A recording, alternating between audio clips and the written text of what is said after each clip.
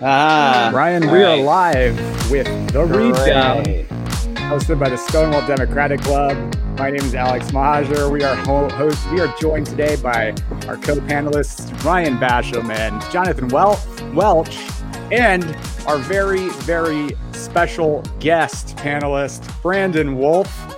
Brandon is joining us from Florida. He is a survivor of the Pulse nightclub shooting and has become a very profound activist in the LGBTQ space and in the gun reform space. So let's all welcome Brandon Wolf. Thanks for joining us, Brandon. I can also attest to Brandon has excellent suit game. He always comes well dressed. Thank you. You gave me a reason to put a shirt on today, so I'm good. Hey, and for those of you watching the live stream, this is the first time we have taped while broadcasting live. So you are in on something special. I hope you feel special because, of course, you are. As Alex said, welcome to the Read Down. This is your weekly progressive political hot take by the Stonewall Democratic Club. On this episode, we'll be reading down the group effort to take down Trump and Republican senators, the insular Trump campaign, and the fallout from the new fallout from COVID-19. We're opening the library to read the GOP for Filth and giving you the rundown on the latest 2020 developments. Let's dive into some big Democratic energy, shall we? This is celebrating the biggest Democratic flexes of the week. So for some reason, oil companies like to lay some pipe, and it's just not working out for them right now. The Dakota pipeline has been shut down temporarily, possibly permanently. It's very likely that while it goes through its court machinations, it's going to stay shut down for the remainder of Trump's term. But this is a big win. And at the same time, another natural gas pipeline that was meant to run from West Virginia, where my parents are from, through the Appalachian Mountains, where I grew up, to North Carolina, has been abandoned. So can we just talk about some big wins for saving the earth and not destroying the landscape just to get some fossil fuels through it? Yeah, who's taking me? I'm happy to take it. Do it. Go. Yeah. Well, I think, first of all, shout out to Indigenous people and activists who've been doing this work for a really long time and have faced some pretty horrific treatment. If we remember how people were treated, throughout this whole process, it's been horrific. It's been inhumane. So shout out to the people who've been doing this important work for some time. And also shout out to our government, and specifically Republicans in office, who are so inept that they are incapable of doing anything without running into a snag or a snafu that runs the whole thing into the ground. I mean, we've seen the same with Supreme Court wins in the last couple of weeks, specifically, and I'm thinking about DACA, for instance, was so badly botched by the federal government that the Supreme Court had no choice but to strike down the effort from the federal government. So shout out to activists, shout out to those who are doing the work on the ground, organizing for this win. Also, shout out to our totally incompetent and inept leadership on a federal level for giving us this win. And I think this leaves us with an opportunity, specifically with Democratic leaders. We have to be moving into the future on energy policy in this country. I remember, or maybe I don't remember, or my dad told me about it, but a time when America took pride in leading on these things, right? America took pride in leading on manufacturing. America took pride in leading on IT and tech in the 80s and 90s. Where is that American leadership right now? America has an opportunity to lead in the space of green energy. We have an opportunity to push back against, centuries of fossil fuel control in this country. We have to do something different. This allows us an opportunity, and Democrats, for me, are the clear leaders in this space. I think we got to seize on this opportunity. Well, it's also a diminishing opportunity, too. Let's be clear. If we don't jump on this now, China is going to be the leader in green energy, and we're going to be playing catch up. Okay. So to what Brandon was saying, we do have the activists to thank. But one of the things that I think it always comes back to this for me is that the election is just so vital, because if we don't win across the board, then all of these things, the inept decisions that the administration is making, we will have a judiciary before long in place that's just going to let all of this stuff pass through. That's their whole goal. So we kind of have to reverse course on that. And on top of that, one thing that's going to help everything and aid our place in green energy, as Brandon was saying, is passing a Green New Deal. So getting, of course, renewable energy sources to the forefront and making sure that we're putting investments in all of these areas where we have an opportunity to actually, one, lead, but also bring people back to work and cancel out some of these fossil fuel companies that are rabid about wanting Republicans to be in charge and are hoping that Donald Trump wins so that they can get right back to it come January. You know, the thing that really, like both my parents are from West Virginia. A lot of my cousins, my aunts and uncles live there, live in coal country, come from coal country. And the fossil fuel industry has done a really great job of indoctrinating folks in these places into thinking that the fossil fuel is their only pathway to a livable wage, their only pathway to the middle class. And to be fair, in a lot of places in West Virginia, in Southwest Virginia, in Kentucky, the options are work in the coal mine or sell drugs. So it's not that it's not true, but at the same time, it's not that expensive to retrain people to build solar panels. And once you have a job building solar panels, it pays better. So, it's not like we can't replace these dying coal jobs. Green energy already employs 10 times as many people as coal in this country. There's no reason why we can't get in there and really make this change for good. But, fossil fuels also spending energy trying to keep solar panel plants out of those same places so that those same people are stuck only working in the coal mines or selling drugs. And the only thing we can do about that is make sure we have a government in place that's not letting it happen. And that's why we need to vote in November. And also localizing those efforts. So make sure that the new administration and whoever is in charge of implementing these policies goes ahead and focuses on these areas that would be hardest hit by us removing coal jobs. So let's actually localize those efforts to West Virginia, to Kentucky, to these states that could see a massive turnaround in culture and basically change the landscape and the makeup of that state. Or to your point, go ahead. Yeah, to your point, Ryan. This starts at the top for me, and you've got to have a leader in the president of the United States who not only cares about the environment, who's not only interested in listening to scientists, but cares about what happens to people in West Virginia. You've got to have a president who not only cares about what happens to people in West Virginia, but also understands what it's going to take to lift West Virginia in the process of us moving to sustainable energy in this country. I am not convinced, and I don't think people in this country are convinced, that Donald Trump or anyone like him has anywhere near the mental faculties to be able to make decisions that would benefit people in West Virginia around clean energy. I don't think he understands anything above the baseline talking points that he's been given by his team. And that's why it's really, really important that we stay focused on who are we electing in November. Because that person dictates policy decisions across the country. That person is going to have to put this country back together. That means they're going to have an understanding of how this country works and a level of empathy and caring for the people inside this country. Well, on that topic, can we talk about the Lincoln Project and Republican voters against Trump and their incredible ads? Oh, okay, Alex, you first. What? So, tell me your favorite thing about this right now. So the Lincoln Project is, I believe, on Twitter at Project Lincoln.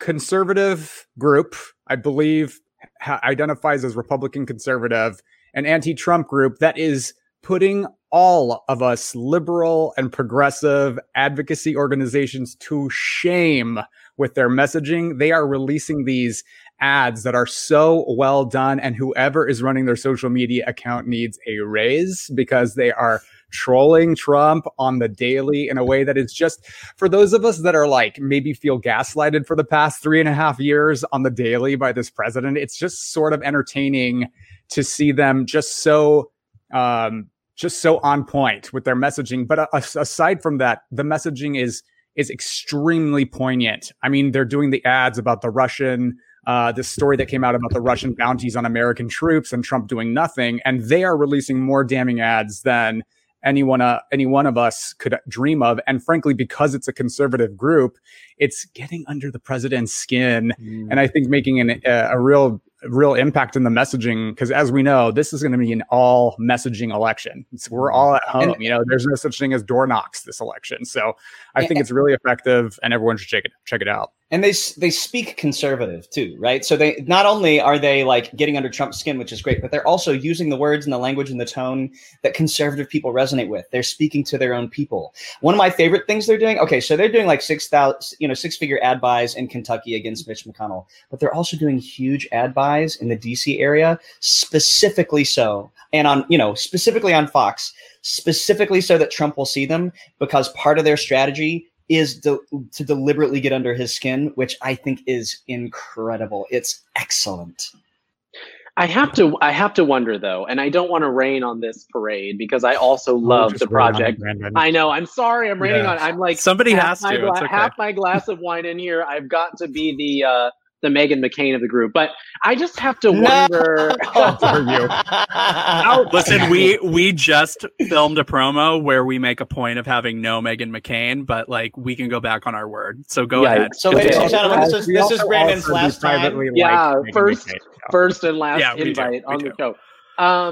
No, I just have to wonder: is the strategy of viral Twitter videos and, putting things on ad buys in Washington, D.C. on Fox News, is that actually going to change the outcome of the election? Because, people like my dad are Trump supporters or have been, and they're the ones who need to hear these messages. They're the ones who need to be presented with facts over and over again. They're the ones who need to be reminded that their lives today are not better than they were 3.5, 4 years ago when we elected this man. They're the ones who need to hear it. And my dad is not in the Washington, D.C. area. He's not in one of these seats like Mitch McConnell's seats. He is in Portland, Oregon, for instance. But there are people across the country, I think, in these conservative pockets that could be moved if they heard the messaging of groups like Republicans Against Trump and Project Lincoln. But I just wonder if those things are actually breaking through. Every time it gets 100,000 shares, retweets. Here I am talking like I don't know social media. Every time one of those videos gets 100,000 retweets, that is a very, very small fraction of the electorate. I mean, Donald Trump won Florida by 113,000 votes. So 100,000 retweets is not going to cut it. I just wonder, is this messaging actually breaking through where it has to impact the election? I think that's a good point. But also, I just want to say, some of the most effective campaigning that happened in 2016, and if but for all the interferences and interventionism that cost us 77,000 votes in those 3 swing states, we would all be here saying that Hillary Clinton ran one of the most effective campaigns in history, won more votes than any other presidential candidate in history, second only to Barack Obama. But because of the Electoral College loss, there's been this skewing of this message to sort of suggest that she lost and try to lay the blame. And look, she won 3 million more votes. It was an abhorrent fluke of our system that led to Trump's election. And because of that, I think it's really worthy to look at how Hillary ran her campaign and look at the way 19 Republicans during that primary in 2016 could not defeat Donald Trump, but it was Hillary Clinton who got up on 3 debate stages and knew exactly how to needle him and get underneath his skin and make him, by 30 minutes into each of those debates, he was so frustrated and angry and so embarrassed to be humiliated on the world stage by a woman that he would just implode. And I think that there is something to be said for Hillary's camp and the way they prepped for those debates, because they knew that he was triggered by being insulted by a woman. They knew what he was triggered by. And I think that it is maybe effective to get under his skin and let him show the American people we can see it on the day-to-day when he gets up on screen. And I think most people have a very negative reaction to the way he's handled our coronavirus and the recent Black Lives Matter protests. So I hear what you're saying. very good point. And I do think we should be conscious of what audiences we're trying to target. But I think also get under his skin and let him show the American people just what a Looney Tune he is when confronted with any viable challenge to his authority or to his, innate and unending wisdom, the stable genius, as it were. So that's my thoughts. Speaking of walking and chewing gum at the same time, though, can we also talk about how more and more Senate races in red states are proving to possibly be winnable? I mean, look, I don't want to get my hopes up. I don't want to assume the best ever, but it's possible we could take down Joni Ernst in Iowa. It's possible to win in states like Montana. And so should we be even focusing on these races? Should we invest resources and time and energy into these races? What do y'all think? Yeah, we run everywhere. You cannot look at any office up and down the ballot in any state in this country and not put our best foot forward and our best candidates out there. We have to run everywhere, and it's proving to work. So, obviously, and I wanted to touch on the Lincoln Project too, because I kind of feel like, and this all ties together, everybody kind of has to pick a lane. So you have to pick like what you're going to work on and how you're going to work on it. So I think that they're doing an incredible job in actually selecting their lane and how they're going to approach it. So they're doing part of the work. So we're all pitching in and we're figuring out where to do the work. And these Senate campaigns have a lot of opportunity. So I mean, like Joni Ernst, for instance, take her. She went on CNN recently, I think this weekend, and she made a comment in 2014 when she was running for her first term that Barack Obama was a failed leader because 2 people died of Ebola. And now you have 130,000 plus Americans who have died of coronavirus. And she says she thinks Trump is stepping forward. And I just think reap what you sow. Yeah. And, I just think that people in Iowa are tired of seeing something like that because this is actually affecting them. It's affecting everybody. You have people in Maine who are tired of their perceived independent leader in Susan Collins not being independent and actually like towing the party line. And they don't like that. I am from a half hour south of Maine. I know that Mainers love their independence and they love to be on the right side of things. So there's nothing but opportunity. You have Steve Bullock in Montana, who's super popular as the governor, running against Steve Daines, someone that I think most Montanans are like, wait, who?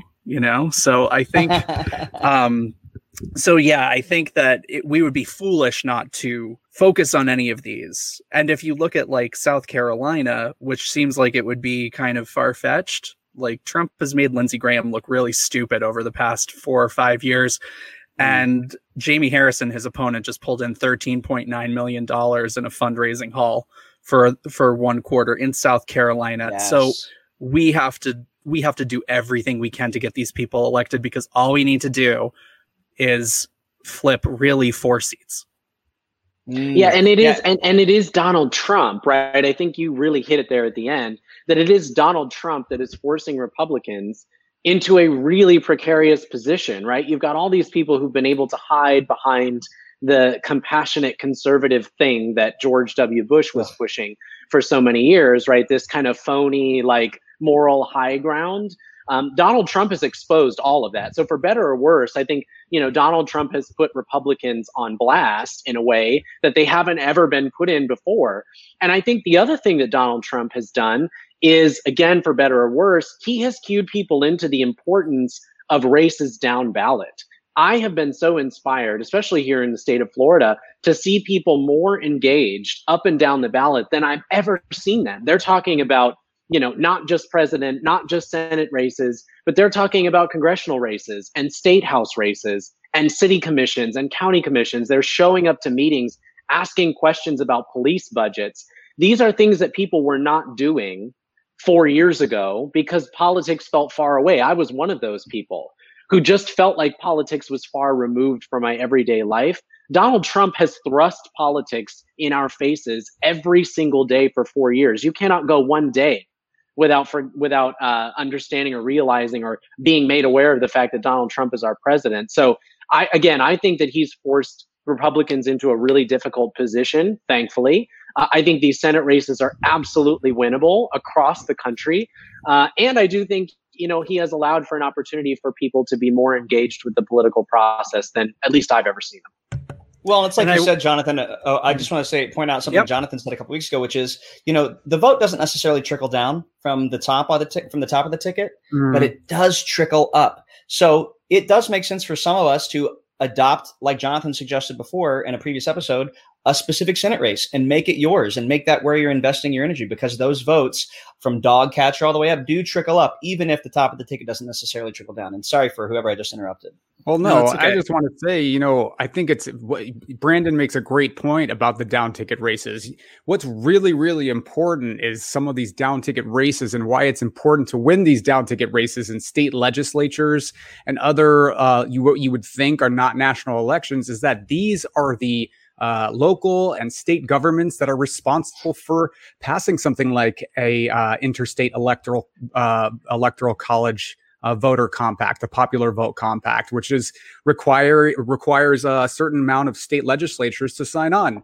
Do you want to get rid of the electoral college? Well, there's a way to do it. If enough states can sign on to this compact and agree to give their votes to the popular vote winner, then you can do it, and you can do it constitutionally. And we have so many states that have already signed on. Now, this is just one example, but one of the very, very many reasons that you can really see demonstrable change happen by electing Democrats down ticket. So and as Jonathan said a couple of weeks ago, if you don't have a race that maybe in the presidential, you don't love the presidential candidate, but you're going to go vote for Joe Biden, get amped up about one of those local state races, one of those local municipality races, something like your state Senate race, and go out there and pour your heart out to make that race happen, because those votes do trickle up.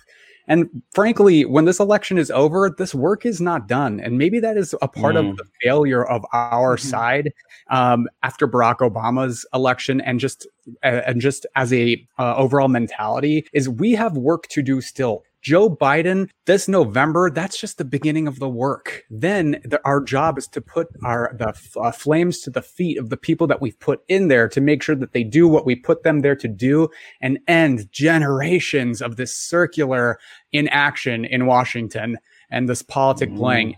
And we have to get ready to show through the vote that we will throw you out right away if you're not doing what you set out to do. And frankly, if you want to get big corporate money out of politics, you got to elect Democrats, because they're the only party of the two that are going to make any, or are even proposing any action. H.R. 1, it was passed in the United States House of Representatives in the very beginning of this Congress. It sits in the graveyard of bills on Mitch McConnell's desk.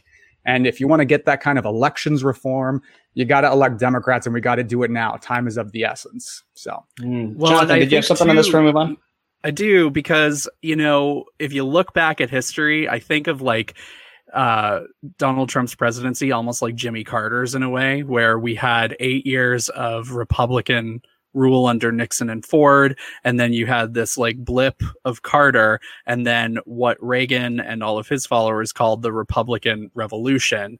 So why don't we call this what this is? Because we had Barack Obama, and now we have this fluke of Donald Trump, we hope, and we're working towards it. We need to build a progressive revolution. We need to build the blue wave to be a long-standing political era in our country. So what we have to do, and it's organizations like ours at Stonewall, also, groups like Swing Left and Indivisible, they've created Equality a drive. Florida. I'm sorry? Equality Florida is organization. Equality Florida. Yeah. So these organizations are really keeping people involved and ensuring that the work doesn't end in November, and that we don't really rest, that we hop right back in and we figure out what's coming next, because that's how we end up winning. That's how we end up building that blue wave that continues going into 2022, 2024, the odd number years, the local elections. People are doing the work, and I'm encouraged. Yeah, sorry, I just, you talk about a progressive wave, right? And a progressive revolution. It's right there, right? All the pieces are there. Progressive policies are popular across the country. They work. You look at Oklahoma, who just passed a referendum to expand Medicaid in their state. And this is, in the midst of Donald Trump's presidency. Progressive policies are popular across the country. And I think that's what has Republicans so scared, is that if Democrats can find the right angle, if they can find the right leaders at the right time, lightning strikes, all of these progressive policies become the future of our country. And that's exactly how it should be. So we've got an unparalleled opportunity in this moment to capitalize on what is already sweeping the country. And that is the belief that for way too long, corporations and big moneyed interests have run things in Washington, D.C. We need real substantive change from leaders who want to get something done for the American people. You're feeling it across the country. The opportunity is there. Democrats, as a voting bloc, as leaders, as politicians, simply have to seize on it.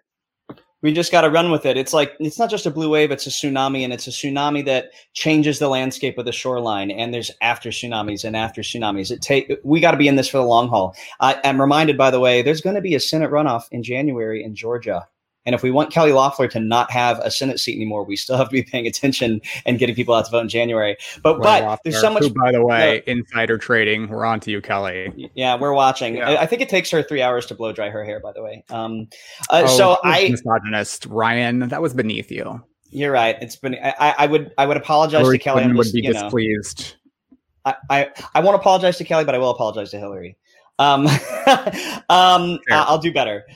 So can we talk just briefly before we talk about some COVID-19 stuff that Amy Cooper, the woman who called the police on a black man in Central Park, is now being charged with, I believe it's false reporting to the police. Mm-hmm.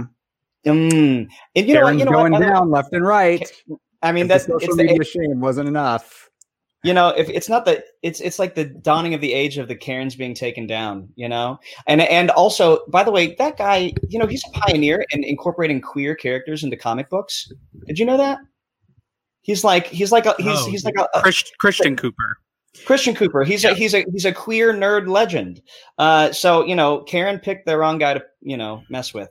Yeah. Sorry, Karen. I have to say, part of the last few weeks that I've found very satisfying is this new, I think cancel culture can be very problematic, but I also think that there is a space and a place for societally shaming views and behaviors that are no longer acceptable in any Western society. So when I see a Karen, there's one of a woman in, I believe, Sacramento type area using the N-word right to this woman's face, and she gets decked in the face and it goes viral, and I'm not a proponent of violence, but there's something deeply satisfying to me about that woman publicly being shamed for her views, because I think for far too long, we've been very silent about this rampant racism and misogyny and all these other forms of just of microaggressions against people that are marginalized or that people that are disadvantaged in any way.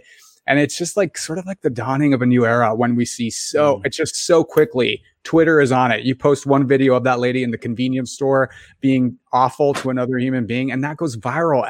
And within an hour, who she is, where she lives, what her company is. And yeah, that company should go down. Yes, that school district should know that one of their teachers was doing this to a little girl on the street and scaring her and saying she's going to kill her. That's not acceptable behavior. And to me, it's a form of justice. And if our justice system isn't going to do it, then let the people do it. That's how I feel. And I'm not sorry about it. Well, and the guy in the Costco that we saw this weekend who was, he was yelling at and threatening and saying that he felt threatened by an elderly person who asked him to put a mask on. And he was wearing that shirt ruling the world since 1776, which is historically inaccurate at the least. And he was just going on and on. He's lost his job. Twitter, identified him. His company fired him. And I'm sure further repercussions will happen. I'm not a fan of cancel culture either, but I also, there's a lot of research has been done into teaching by shame, and generally speaking, shame doesn't change people's beliefs or behaviors. It just kind of makes them go underground. However, if we don't make an example when we have the opportunity to, how else do we teach? Yeah. Yeah, I mean, I hear you, and I definitely agree. I think accountability is so key right now, especially when it's someone who claims to be an ally.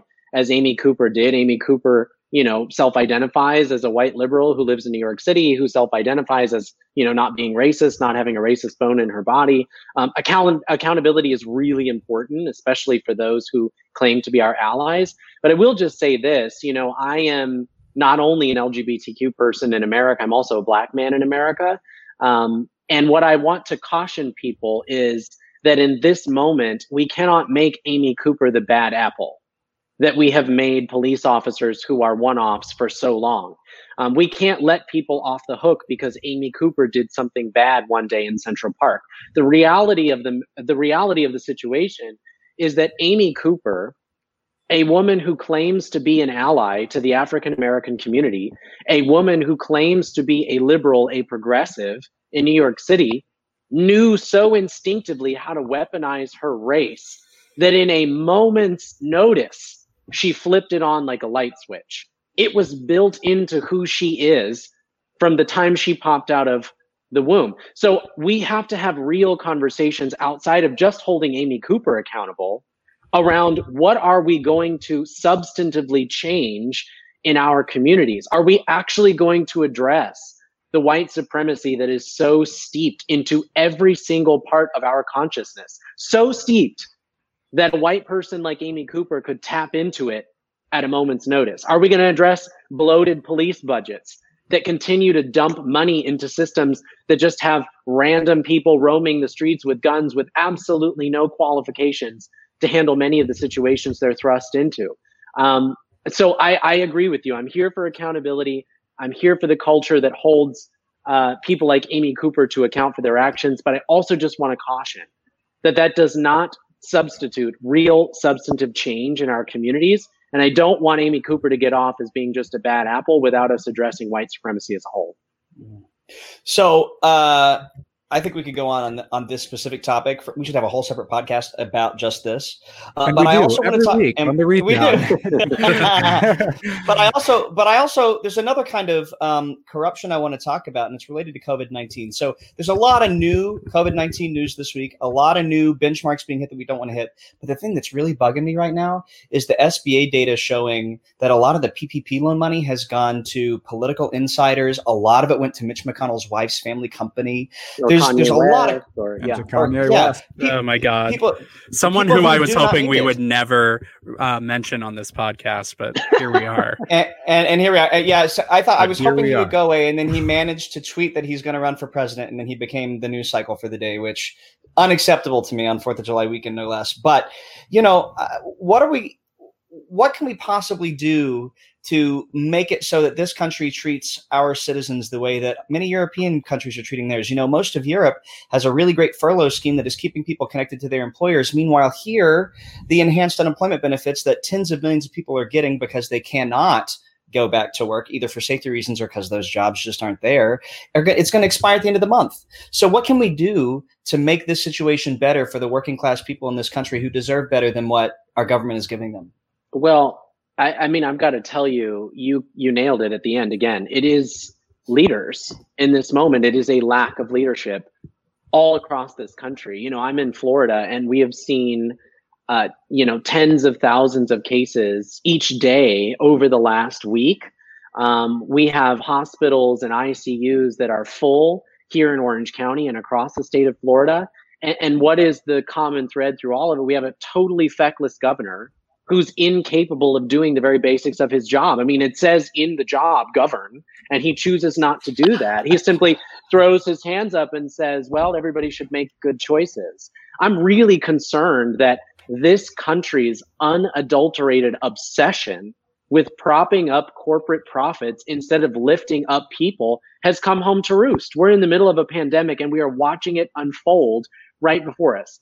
I'm in the city of Orlando. We're a tourist market. Right now, people are forced to choose between being safe or putting food on the table. That should never be the situation for working people in this country. We essentially print money for our gigantic war machine that traipses the world, bombing everybody which way and left, so long as there's oil on the other end of it. But we can't seem to find the very basics to lift up the people of this country when we need our government the most. I'll tell you that I worked for Starbucks for many years. And in my last job, I certainly wasn't an elected official. I don't pretend to know how to do that job, but I was a regional leader for Starbucks. And I had 200 plus employees in the Panama City market. And in October of 2018, we were hit by a Category 5 hurricane. That meant that hundreds of my employees, nearly all of the 200 that I had in that market, were suddenly without a home. They were without food. They were without the very basics that they needed to live. And you know what I did? I showed up for my team. And that's because that's what leaders do. I didn't throw my hands up and say, figure it out. I didn't throw them under the bus or disappear under my bed to cry like many of our elected officials seem to be doing today. I showed up for them. And I showed up every single day when it was good or when it was bad, because that's what leaders do. Leaders rise to the challenges before us because they care not just about the outcome, but about people other than themselves. I'm really concerned that we have a lot of leaders in this country who care only about having a plaque on their desk that says they've been elected and not about actually helping the people that they're supposed to be serving. Yeah, we have this trend, this rolling trend happening in the Republican Party right now where they know how to campaign and they do not know how to govern. So that seems to be something that we're seeing Ron DeSantis, we're seeing that in Donald Trump, we're seeing that in a lot of people who know what to say on the campaign trail in order to appeal to the right people, in order to get them elected. But once they're elected, they have no capacity to govern. They have no capacity for any level of compassion or understanding of what other people are going through. And mentioning Lindsey Graham again, I believe he said something to the effect of, that we would pass another relief package over his dead body. What does that say to people who need the help? I mean, people need help. We go through crises in this country and people need the help. And this is the largest crisis that we've faced in many generations, and they come up short. There's just nothing happening at the top, no federal leadership. And so therefore everything is just chaos. And that's what we get. Well, and that goes back to, we were talking about earlier about voting down ballot. We also need to build a backbench of people who have had local elected office and regional elected office, statewide elected office experience, so that by the time that they're in a place to run for something like governor, we're putting up people who actually can govern, so that we're not having the Democratic version of a Ron DeSantis who couldn't, govern his way out of a wet cardboard box. That's part of voting in the small races. And the cool thing is, look, I understand that for most people, paying attention to small races can feel really overwhelming. But the good news is that there are organizations near you who are paying attention for you. Stonewall endorses in races up and down the ticket at every election cycle. And there are organizations like Stonewall across the country that share your values, that are doing the hard work of vetting candidates and endorsing for you. So you can see what they're about and vote with your values if you don't have time to go read up on every single candidate yourself. So show up and vote, not just for the races that you're paying attention to, but vote down ballot. And if you can't make the time to read up on all the races yourself, look for sources you can trust that do, because they're there. I have one more thing I want to say, because we were going back to the SBA. We're talking about all of the loans that have gone out and how all of these people have received, like the Kushner family received 4 loans out of this program. But a lot of the businesses in my local community in Highland Park, Los Angeles, are closing for good because they couldn't receive any assistance. A comedy theater that was once very close to me, that I performed at off and on for 8 years and have a lot of friends through, Upright Citizens Brigade, received some of these loans, took loans saying that they had to support 160 employees, and then immediately laid off all of those employees with no severance. So I think that we have an issue at the top, where we're absolutely not monitoring who is getting this money. And it's imperative that we start to look at who's getting the money and the organizations that have received the money. And if they're misusing those funds, They also need to suffer some consequences as consumers. So we need to turn around and be the Karens. I will never go to Upright Citizens Brigade again. I don't know if they're ever going to reopen, but I just think that if we hear examples of that, we also need to act on that and hold people accountable. Well, and in order to overshadow all this piss poor leadership, Donald Trump and his campaign are going all in on racism and division. His speech at Mount Rushmore was truly disgusting, but there's a segment of our population that thought it was an incredible speech. They were inspired. They felt seen. They felt heard. How do we respond when people that we know hear that kind of rhetoric that's meant to distract them, and it's working, from this horrible leadership? How do we respond to people who listen to that and go, you know what? That's my guy. I identify with him. I'm glad he's my leader. That's the $1 million question. If you had the answer, you would be running the Lincoln Project. But I think, I think where we're at is that is a very small subsect of our country. I think if you ask people around the country, what they think of Confederate generals and people who lost the Civil War and, our era of slavery, if you ask people about the darkest parts of our history, the more they learn about it, the more they're disgusted by it. So I honestly feel like our energy is not spent on people who genuinely believe that we should be relitigating the Civil War so much later, so much after it ended. Those folks who want Confederate statues to stay exactly where they are and are resistant to putting them in a memorial or a museum and putting up a statue to somebody else, those are probably not the people that we're targeting to move into our camp, to get to vote for, Joe Biden and Democrats down the ballot in November. I think that the way we message this is that it is a referendum on who Donald Trump is. I genuinely believe, and I don't know if anybody else agrees with me, I believe that Donald Trump doesn't know anything about any of the things he's talking about.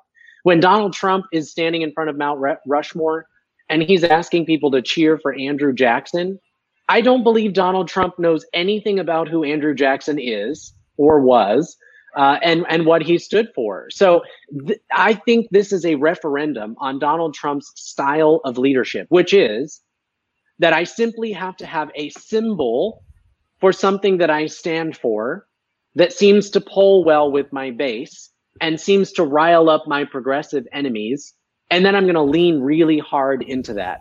I think the way that we win that messaging battle is by calling out how totally ridiculous and ludicrous it is, and asking people, appealing to people's logic, and asking them to come into our camp and move the country forward. Instead of getting riled up on talking about the Civil War and Andrew Jackson and Robert E. Lee and all of these people, instead we just say, that's ridiculous. Most of the country doesn't believe that we should have army bases named after Confederate leaders, specifically when they were named 60 years after the Civil War ended. Instead, why don't we talk about healthcare? Instead, why don't we talk about race relations and criminal justice reform? Why don't we talk about real immigration reform? And we just bring people back to the progressive policies and values that are overwhelmingly popular in this country.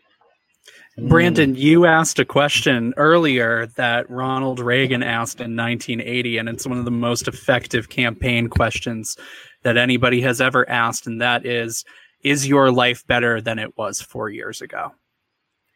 That's all it takes. Ask people, really, is your life better than it was 4 years ago? I mean, if we're going to reach anybody, it really has to be personal. And we can tell our personal stories, but we have to ask the personal questions of others who are up for grabs or who could be moved and swayed. We want to know, and for the most part, I I looked so good 4 years ago. Now, not great. Things are not going so good. And it's taken a toll on everybody. So really get to the heart of that question, because that's what's going to move people. Yeah. I mean, really asking people, can you imagine 4 more years of the last 4 weeks? And the answer for me is absolutely not. I don't know if I could survive 4 more years of the last 4 weeks. This is the first time that Donald Trump has faced a real crisis in this country. He was gift wrapped an economy that was on the rise. He was given a country that believed in hope and a vision for a brighter tomorrow. He was handed the best possible situation. And at the first sign of crisis, the entire country unravels under his watch. I can't imagine 4 more years of the last 4 weeks. I can barely imagine 4 more months of the last 4 weeks. And so for me, that's been the most powerful question to ask people, even those who supported Donald Trump in 2016. Can you genuinely imagine 4 more years of the last 4 weeks? And are you willing to take that risk with your livelihood? Brandon Wolf for president 2020. Not old enough just yet. Don't age me like that. And also, it's too late to get on the ballot in 8 states. We know this with Kanye. You can't do it. Get out of here. But Brandon, let's talk about it at 2020, 2024, because maybe you won't be old enough yet, but, you know. I haven't done the Joe math. Biden's the bridge candidate. I haven't done the math, but I'm assuming it'll be AOC and I'll be somewhere campaigning for her. Well, I'll be on that campaign. Yeah. I mean, but for what it's worth, Brandon, you look great for 22. Oh, spot on. Right. Thank you. Right. Wow. I'm coming back all the time. I'm coming back all the time. So here's I just want to say one thing. So I grew up in Tennessee. Lamar Alexander, retiring U.S. Senator from Tennessee, isn't going to the Republican National Convention, which is, by the way, still happening in person, because he wants to let somebody who hasn't ever been a delegate yet have that experience, because he's been going for the last 40 years. What's actually happening is he's 80-something years old, and he doesn't want to get the goddamn coronavirus. Yeah. Right. He doesn't want, and so all these Republicans are like, I don't know if I'm going to go or not. And what they're really saying is, my president has led us into the depths of despair with this virus, and I can't risk being in public. So I'm just going to be altruistic. And one of you youngsters get to go in my place. I just, I'm so glad he's retiring. I wish we could replace him with a Democrat in Tennessee. We probably can't, but whatever. It's fine. You know what? It isn't fine. Do better, Tennessee. I'm just glad I got out. So I would like to soapbox. Are y'all ready to soapbox? Let's do it. Let's do it. All right. So my soapbox, I was afraid you were going to give away my whole soapbox, Alex, but you didn't. You just alluded to it. So you foreshadowed my soapbox, which is the, are you ready for this? It's the National Popular Vote Interstate Compact. So it's the thing that Alex was talking about earlier. Several states have passed a law that says that that state's electoral votes go to the winner of the popular vote, regardless of the winner of the vote in that given state, right? So all we need left are 88 more electoral votes for this to become a thing, because once 270 or more electoral votes are represented by states that have enacted this law, it's just done. And because of a Supreme Court ruling this week, it can't be challenged. We don't have to worry about it falling apart in the courts. It's a done deal. So we elect Democrats this fall, enough Democrats in state legislatures and governor's mansions, we can get through the rest of these 88 electoral votes, and then we effectively elect the president by the popular vote going forward. And I can't believe we haven't done this yet. But you can check out more about it at nationalpopularvote.com. Lots of details. They even have maps and graphs, which are some of my favorite things in the world. So that's my soapbox. I'm going to go counterclockwise on my screen too. Jonathan, what's on your soapbox? Alex Mohajer took my soapbox as well, because he was talking about what is happening? What is happening? For 2 minutes on this entire broadcast, and it was the most important 2 minutes on here. Take note, Jonathan. I'm a spoiler. Okay, but come on. Yeah, I know you were so oddly quiet because you were talking about the Karens, but I have a backup. No, it's okay. I have a backup. I just have to ask a quick question of my co-hosts on this podcast that I produce. Is it okay for me to mention a candidate that Stonewall has not endorsed? You can as my own personal. This is your own personal view. This is your editorial commentary, not representing the Stonewall Democratic Club. Kids, I'm from Massachusetts, and the most progressive senator in the United States Senate is about to be primaried out of office by a moderate. And it is really concerning me. So September 1st is the Massachusetts Senate primary, in which Ed Markey, who is the author of the Green New Deal, is going up against Joe Kennedy III, who is the grandson of RFK. And I am a huge fan of the Kennedys, but in this case, we we have to defend the incumbent, and I'm hoping that people will go take a look at Ed Markey. And if you are in Massachusetts or know people in Massachusetts, please have the conversation about how we need to protect Ed Markey in the United States Senate. Of course, if Joe Kennedy does win that primary, then Democrats hold the seat, and that's fantastic. But I think it would be a huge loss, and I would love to see some support for Senator Markey, who was also once my congressman and is a wonderful man. I just want to say, though, I have such a crush on Kennedy. Like, he's just so he's super hot. Listen, super hot. You guys are gross, and I can't. I'm with you, Brandon. He's my fellow ginger. No. You know he's what's my fellow hot? Ginger. You know what's hot? Progressive policies, the Green New Deal. That's hot. Okay, yeah. Come on, you're right. GND. You're right. Listen, you're right. and I just is way hotter to me. I just proved that I would sleep with anyone, but Well, just about anyone. But we already knew that. Oh, okay, Alex. Is there anything that you have left that you haven't taken from someone else's soapbox to share? My soapbox this week is for Kanye West, and here's why. We've touched on it, but here's the thing. My soapbox this week is for Kanye West. Did I say something? Is it he's been on a soapbox for what, 10 years now? Does he really need another one tonight? Oh. Well, here's what I'll say. Everybody, Kanye West is an avowed Trump supporter. Okay. This was a very calculated move that was orchestrated by the Trump administration to try to sway independent and young voters away from Joe Biden in November. That's all it is. And please wise up and open up your eyes. I'm actually concerned about it because we lose and win presidential elections with just a couple of votes in districts across the country. It comes down to just a couple of votes.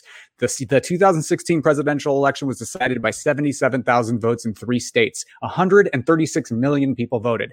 It was less than a fraction of a percent that decided that election. So just enough people who are pissed off at the system, who see Kanye West say he's going to run, and if he gets on just a few statewide ballots for November and picks off just a few votes, that's enough to spoil the election. And I have just too much 2016 PTSD to give a shit about Kanye West and whatever antics he's pulling. So Kanye, sit down, shut up, and let everybody else run this election. And frankly, what a petty, low, and stupid move. And he's a Trump supporter. So if you care about moving this president out of the White House, if you care, please understand the presidential election is between 2 people, and you got to vote accordingly. And if you want to go out, if you want to get out there and cast a protest vote, just call it what it is. You're voting for Trump. Okay. If you want to vote for a third party at a protest, just call it what it is. You're a Trump voter. Don't tell me you're a protest voter. Don't tell me you're a third party voter. You're casting your vote for Trump, and at least wear it on your sleeve and be open about it. No shame, no game. You're voting for Trump. You're voting for Trump. But why don't you just say that out loud? And that is what you're doing if you're voting third party anywhere in a presidential election, especially in 2020. And that's my soapbox for the day. I need a drink. All right. I don't drink, so I don't have the luxury of doing that. So there we go. It's me and my Perrier. That's all I get. I've got Coke Zero in a sippy cup. Because I'm a suburban mom. I'm going to put some rum in there later, though. Yes. Okay, so, Brandon, what's on your soapbox? Well, my soapbox is, I love the Kanye piece, but my soapbox is around voting, and it's around voting down ballot. I think we have an opportunity right now. We have an opportunity to learn and learn more about and more deeply understand this country's journey, its history, all the dark and light of it, and to use that newfound knowledge to demand better on every level of government. So I'm just imploring people right now that they should understand what this country is, that they should understand that the education system that taught you that Christopher Columbus was a nice guy, and that Rosa Parks was just a little old lady resting her weary feet. That same educational system is the one that erased Juneteenth from the history books. It's the same educational system that didn't talk about the fact that Native Americans couldn't vote in all 50 states until the 1960s in this country. Our educational system, our economic structure, our political system, every single piece of it is steeped in white supremacy, in racism, in oppression, And so it is so important right now that we understand and we know more about it. And once we have that knowledge, that we get engaged locally.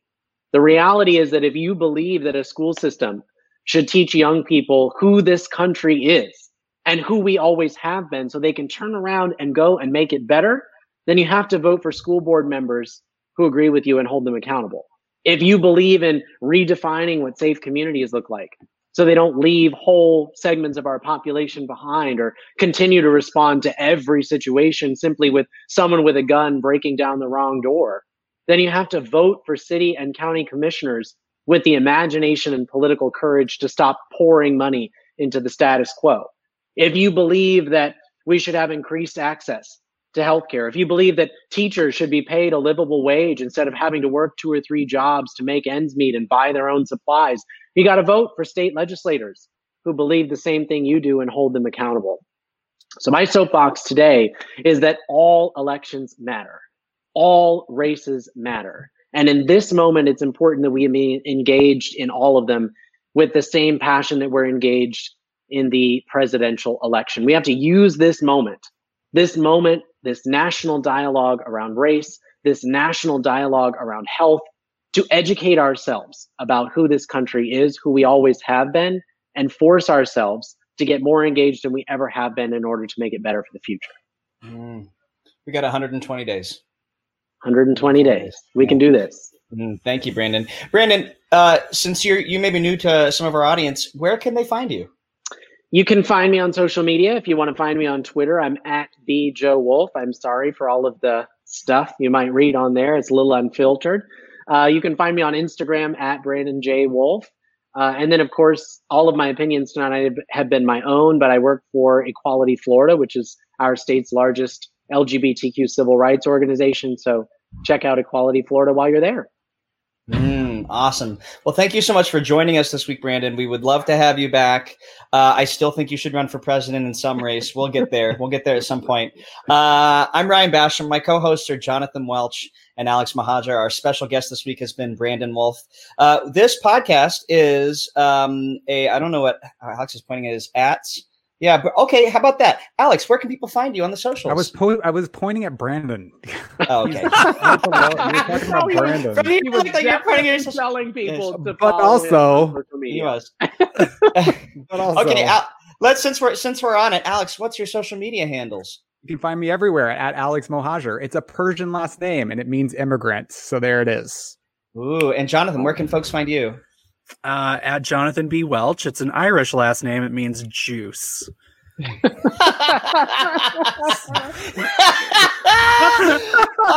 I am so ready to drink. Oh man. Well, I'm at Ryan Basham on all the social medias. My last name is English and it means physical abuse. So,